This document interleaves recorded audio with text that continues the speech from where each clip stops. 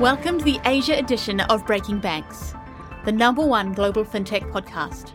I'm Rachel Williamson. And I'm Charis Palmer. Every fortnight, we dissect the successes and failures of financial innovators and bring you the people at the top of their field working to disrupt banking. From traditional banks doing things differently to startups navigating the unforgiving world of financial services, I'm Simon Spencer, and this is Breaking Banks Asia.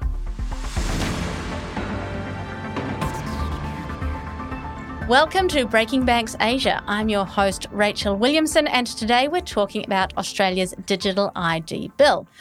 It's a piece of legislation that is an important step towards data regulations in that country. And to discuss this issue, I'd like to welcome ConnectID's Andrew Black and payments expert David Marsh. Thanks for joining me. Thanks, Rachel. Thanks for having us. Now, in brief, the Digital ID Bill wants to fix issues around privacy and security of personal information, and to make it easier to use an Australian digital ID for government services. Essentially, to be able to use an existing MyGov ID for more things. Now, a parliamentary committee is due to report back on this next round of submissions in February, but the minister in charge, Katie Gallagher, has consistently said it's not a new ID and not a national ID, which is important as Australians have long distrusted the idea of an overarching ID system. David, I'm going to be a bit nitpicky about some language here. Will this create a digital identity, or is it actually a way to prove that you have been identified? And if it's the latter, why is that important? Sure. So it's really about sharing information to confirm that you are who you claim to be. So it doesn't create a new identity as such, but there are a number of scenarios right now where you might use a driver's license or some personal documentation to present to a what would be called a relying party, but it might be a merchant, to basically verify some information about you. So it's really about trying to digitize that process and make it safer and apply to against privacy principles around data minimization. And why is it important that it's not creating a new digital identity or a new identity per se? So people already have lots of digital identities today. You've probably got a whole host of different logins for different systems. And that proliferation of information is all over the internet. So we don't really want to add to that. What we're looking to do is basically allow people to use identity that they already have and be able to minimize their digital footprint on the internet. Andrew, what I've been reading about the digital ID is that it's a really important step towards data regulations. Do you think that Australia could finally be moving towards a more uniform regulatory model for open banking and open data and a digital ID? I think where the bill is really important is pushing us further towards a more trusted digital economy at whole, to allow businesses to sort of move away from, hey, I can get a 100-point check in the traditional way we've done it for goodness knows how long, or have a reusable digital identity. And that's the intent, right? So it sort of improves productivity, improves and makes things easier for businesses to onboard customers, but reduces the amount of data they have to store. So it reduces that risk. And sort of overarching thing we've been doing for the last few years of just over-collecting personal data. I'm really interested in how this ties in with the open banking framework that is already existing in Australia but has yet to really fly. Do you know how this is going to work in with that? Because, I mean, that seems like a really good way of doing all of these things on the private sector side. And I know that the private sector is pretty keen to jump in on the digital ID earlier than the government is comfortable letting them.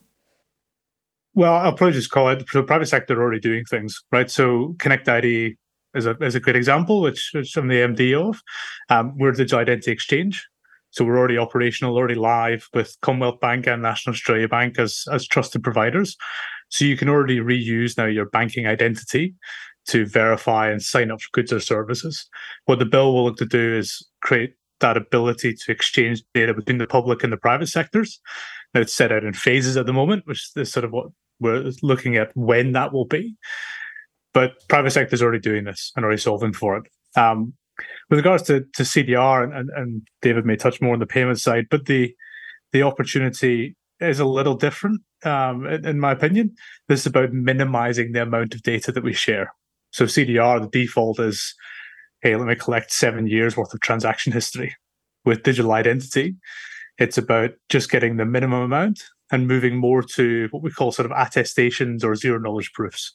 So instead of you actually needing my date of birth for anything, just a tick to say, yes, Andrew is over 18, or confirming an address or confirming an identity rather than having to share the underlying document, and sort of painful process people go through today of having to share their driving license to prove they're over 18, right? There's all that extra data.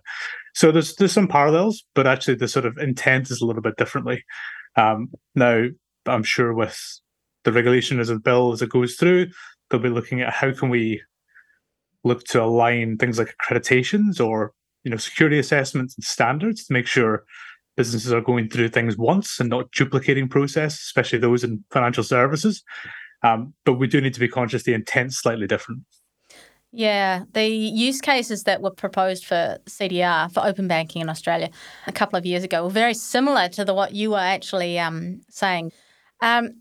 David, one of the key reasons for bringing this legislation in is the rising vulnerability that transacting online is creating for consumers when it comes to their data. But there's some confusion on how it might work to fix this vulnerability. In your opinion, how will the digital ID, as currently proposed, work to make payments, because it's broadly speaking around payments, isn't it, and transacting, more secure? And can it? Yeah, so if you look at Australia at the moment in payments and some of the challenges around fraud and scams, increasingly consumers are becoming the weak spot in the chain. So traditionally, people was very, very fraud focused, and criminals would try and get your credit card details. As systems have started to close out the opportunity for criminals to take advantage of that, the problem has shifted a little bit towards scams. Now, if you watch the news, turn on the news, almost any night it feels there's a new story around a cybersecurity incident, that there's been personal details compromised, passports, Medicare. There's been a series of those, and they've been consistent.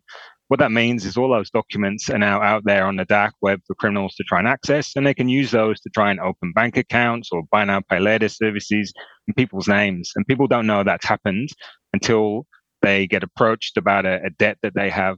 And so if you can use digital identity to minimize the number of scanned documents that are compromised that are on the internet, then that really closes down the opportunities for people to open those accounts that are ultimately the end point in romance scams or investment scams. Because I guess part of the challenge with the financial system is that for a criminal, you have to be identified to be able to open those accounts. And so if you can reduce the number of compromised documents, then ultimately that will make it more difficult for people to open the accounts that the fraudulent funds end up in. Surely a digital ID, or at least an ID that can prove that your identity has been verified, can also be stolen in some way. Yep. So I guess Andrew touched on this idea of accreditation and making sure that the participants in the scheme or the framework have all reached a certain level of quality in terms of their ability to do things like user management, around encrypting data, around what would essentially be considered good governance. And if you think about that, and there are a lot of correlations between the way that the financial system operates today and the way that I envisage that the digital identity system will operate in the future. If you look, for example, with the card scheme, then you have merchants and you have acquirers, and they're basically in a secure bubble, if you like, that they're trusted parties in that network. And ultimately, the digital identity scheme would reflect that in some way, that the people that are operating there would be trusted because they've been through some form of accreditation or certification, and therefore it reduces access to criminals to be able to get into that framework. So it's not an unlockable box, but a bit more secure than putting your driver's license all over the internet. Well, look, if you, as a consumer, if you've ever found yourself using any sort of service, whether it's purchasing goods online that are age restricted, or whether it's registering a domain name, or there are lots of scenarios, travel insurance, hiring a car, there are lots of scenarios where post-pandemic, the user journey has been digitized, which is awesome, up until there comes an identity step. That's the weak spot in the chain here. If you ever find yourself emailing your identity documents, then you're at risk of being compromised. So it's much safer than that. I've got to say, when I need to find those documents, my email is the first place I go to because they're all lost in there somewhere. Andrew, you're about to comment on that.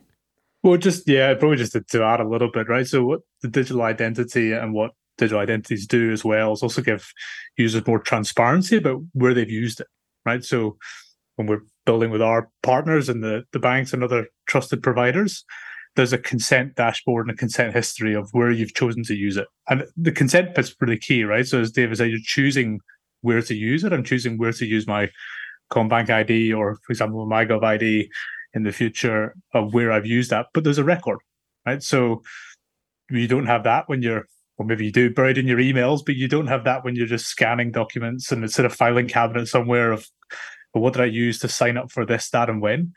There's that kind of clear record of, okay, that was shared these data points, these attributes on this date with my express consent sort of thing as well. So that level of comfort, I think, from our sort of consumer research is really powerful. Now, Andrew, I mentioned before that Australians have a tendency to put on their tinfoil hats whenever national IDs are mentioned. There is some resistance from industry around restrictions on biometric data that are encompassed within the bill, like fingerprints or iris scans. The likes of Bixi Lab are saying they want to have access to that data to test their algorithms for bias, that sort of thing. Is that a good enough reason to not put the current level of protections around biometric data, especially given Australians are already prepared to distrust these sorts of systems? Yeah, it's a really important point, and there's a couple of things with the bill, but also the way the ecosystems coming together that help consumers, I think, sort of understand that this is about choice. I think this is not about creating a central database or a central honeypot where all these biometric data points are sitting, where there's an overstorage. About keeping them in safe places they are today, highly regulated and accredited safe places, but also this is voluntary, right? This is voluntary. There's no mandatory use of digital ID. There's strict prohibitions against that in the bill, as well as in things like ConnectID and our scheme rules.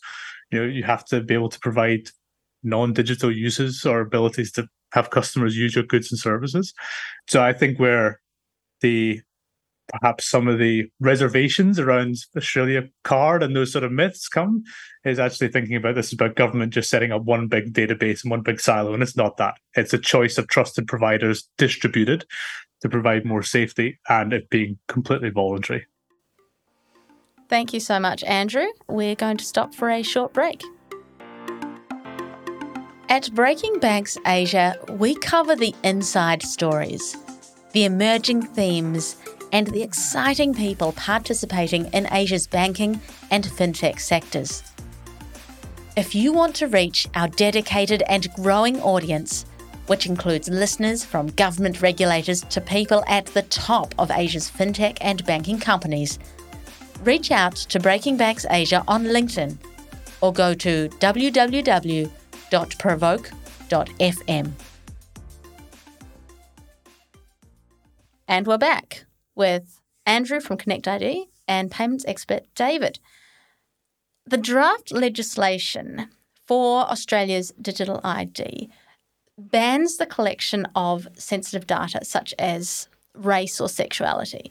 Now, this seems sensible to me. It is just an identity verification tool and not a profile.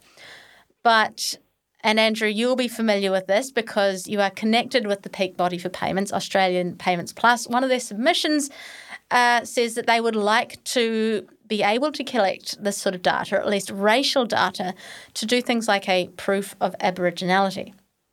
Now, this seems to me like a bit of overreach for what it is. Andrew, could you explain for me why the payments industry is advocating for this sort of carve-out and what would be the use case, particularly given the way First Nations people have been treated in Australia and the way they continue to be treated, and the distrust that they are going to have about an identity document or an identity verification tool, which will include a carve-out for Indigenous status for them and not, say, other Australians. Yeah. So a really important distinction is we're certainly not advocating for collection, right? We, and Australian Payments Plus has ConnectID as one of its products alongside FPOS, BPay, and MBP. We've been running sort of critical national payment infrastructure for the last 30, 40 years. And those sort of domestic sets of scheme rules and across the economy always look at inclusivity. For us, our recommendation, which is publicly available, is not considering a blanket ban, is allowing individual choice to share that.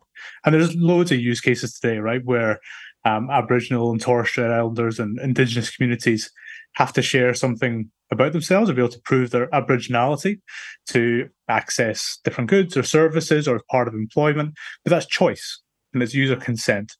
We're in no way suggesting you should change the way those tests are completed today. That's tried and tested. It's making sure that we design something that's inclusive rather than excluding as a blanket ban. And what we're asking and recommending as part of this consultation period is just a review on that and thinking about those are restricted and sensitive attributes, but it's the individual's opportunity and choice really to be able to share and consent to that. It's certainly not a mandate to collect or store or widespread discriminate in any way, shape or form. We actually see it as the opposite. It will enhance inclusion. Thank you. Yeah, it's a difficult topic, that one. Thinking about digital IDs more broadly, you've got Aadhaar in India, that's a standout in regional digital IDs, and a number of other countries around the region. Indonesia, obviously, they've got Privy ID coming in to Australia as well, and a number of other countries in the region are bringing this sort of tool in. One of my favourite recent examples is an outfit called WorldCoin, which is paying people with its own cryptocurrency to create a blockchain-based biometric identity, which I don't fully understand the use case for yet, but no doubt they'll come up with one. So it's clearly a big opportunity for companies as well. David, what I'd like to know is how important is standardisation and actually being part of a system for digital IDs? You know, the likes of Privy ID has been welcomed in. ConnectID, obviously, you're very closely aligned with the industry here. Then they've got the likes of WorldCoin, which is just setting something up in the ether in the hopes perhaps that it's useful somewhere. How important is it to be in the system in order to make these things actually useful? So there's a few things there, I guess. There are lots of different types of identity solution. And I think when you look across those, a key thing that I keep coming back to is that you need to take society on the journey. And one of the key things that's important around when I look at ConnectID, for example, is it's a very simple concept for the everyday person to understand that your bank can essentially vouch for you. And that's something quite simple when you compare that to if you try and explain other identity services and you start talking about cryptographic key pairs and things, the average person on the street isn't going to understand that. So there's one element which is simplicity is important. The other piece that's important is around interoperability. And so, you know, there are lots of digital identity solutions out there today. If you think about a company that's consuming identity, let's pretend you're running some sort of store and you decide that you're going to roll out an identity solution that isn't interoperable, and you issue that to get all your consumers to get on board, all your customers, to get on board. And then for one day, for some reason, you decide that you're going to change identity provider, then you essentially need to go out to all those customers and try and get them to switch identity provider. Interoperability is really important because it resolves that problem. If you can get a whole bunch of identity services that all work and a standardized service, as Andrew had mentioned, then even if one merchant or relying party, depending on which terminology you want to use, switches identity providers, then they don't have that issue. People can still use whatever identity solution they've chosen to use. And then you broaden that out to a global perspective. Obviously, in the perfect world, internationally, all identity solutions would be interoperable. that's, I think, probably a very long way away, considering, many countries haven't even started on that journey yet. But it's a noble thing to point towards, and a North Star to head towards. What's interesting is each different country, you've got different regulation in terms of things like privacy. So there's going to be some differentiation there. And so that's always going to complicate things a little bit. And then you have different rules around data sovereignty and things like that, which is going to complicate things. But really, if we can get to a standard that is interoperable, that is fantastic. And what is positive about what I'm seeing in Australia, and we've talked about open banking a little bit as well, is the underlying technology that underpins a lot of these solutions is OpenID Connect and OAuth, which is an underlying technology, which is a global technology. So it's not backing into a corner. One thing that I've learned from being in the payments industry for so long is that Australia tends to take a bit of a second mover advantage on a lot of things. You can see it with consumer data, right? We've seen what works, we've seen what doesn't work. And now there's trying to shape regulation that basically positions us best for interoperability, but also for innovation and privacy as well. What scope do you think there is for multiple players in this space versus, say, one or two dominant ones? Because once I get a digital ID with one outfit, I'm probably not going to get any more unless I absolutely have to. So trust is key. Trust is absolutely key. So I guess the banking industry in Australia has, weathered a bit of a storm over the last 10 years. But generally, I think people still trust their banks, and they keep their money safe. And by, as part of that, they also need to keep their information safe as well. And so I guess consumers could still choose to have multiple banks, and they could still choose to have multiple identity solutions as well. Where this will head ultimately will be a competitive market. And I think that, having banks as a starting point is awesome, but there's nothing to say that in the future you might choose your telco's identity solution provider or any other business, for example. Competitive how? Because with banks, the reason why you'd have more than one bank is because they're offering you something. Whereas a digital ID provider, what are they going to offer you in order to have more than one? Andrew, that might be one for you. So I might jump in there. So I think it's around the customer experience, right? So the reason you use different apps in general, different services in general, is sometimes customer experience. There's a trust, as David said, is that sort of first hierarchy of needs. So do I trust them to look after my identity? And in some scenarios, I might feel more comfortable using my banking ID. Maybe that's through setting up more bank financial services or taking out insurance or verifying something. And maybe as a consumer, I feel more comfortable using my state-based identity for education or something more state-based. So there's choice. And one of the more important things as part of this is that if you're a provider and you lose trust, you're able to move. And that's where the voluntary piece comes in, is mandatory. You're not forced to use a MyGov ID, for example, over and over again. And that's where we differentiate from some of those global markets, having one government-issued identity, having the ability, even if you only want one, but the ability to have another is a fundamental difference. And I think that's where Australians will embrace this more, and having that ability to choose and also keep providers on their toes, right? Last question for both of you. David, earlier you mentioned how digital IDs are going to enable this digital future for us. And I'd love for you both to have a think about what that digital future looks like for you. How is it going to fundamentally change our behaviour and the way we live online, the way we live in the real world? Look, I might take a swing at that first. It's sort of what I think about all day, every day at the moment. For me, it means never having to take out a passport or driving license again, right? And have it photocopied, have it uploaded, take photos of it. Some of the customers we're working with at the moment around rental and real estate. And that's an example of an industry that has huge opportunities there about digitizing those processes. And it's not just the pain as a consumer, right? Where you're just constantly hunting for those documents and then taking photos of it. But for businesses, it's got to store it.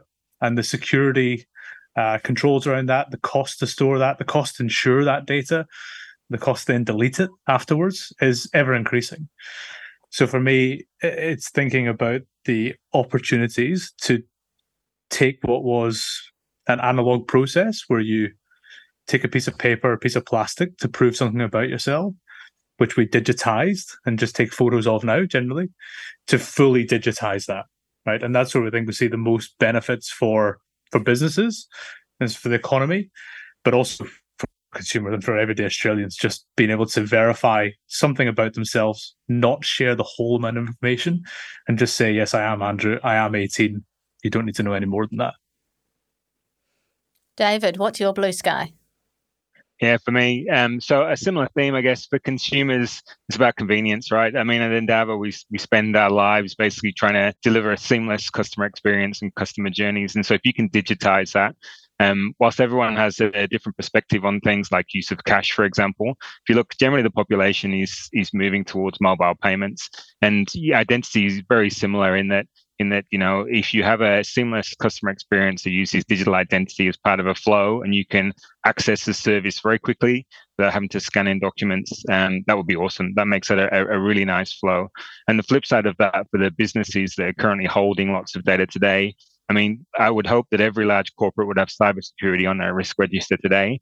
And whilst no one wants a data compromise, I think that if in the unfortunate situation that you found yourself there, if the criminals basically had access to a bunch of flags that said an assertion happened, no other information, that is a much better story than having access to a whole bunch of passports or Medicare card details.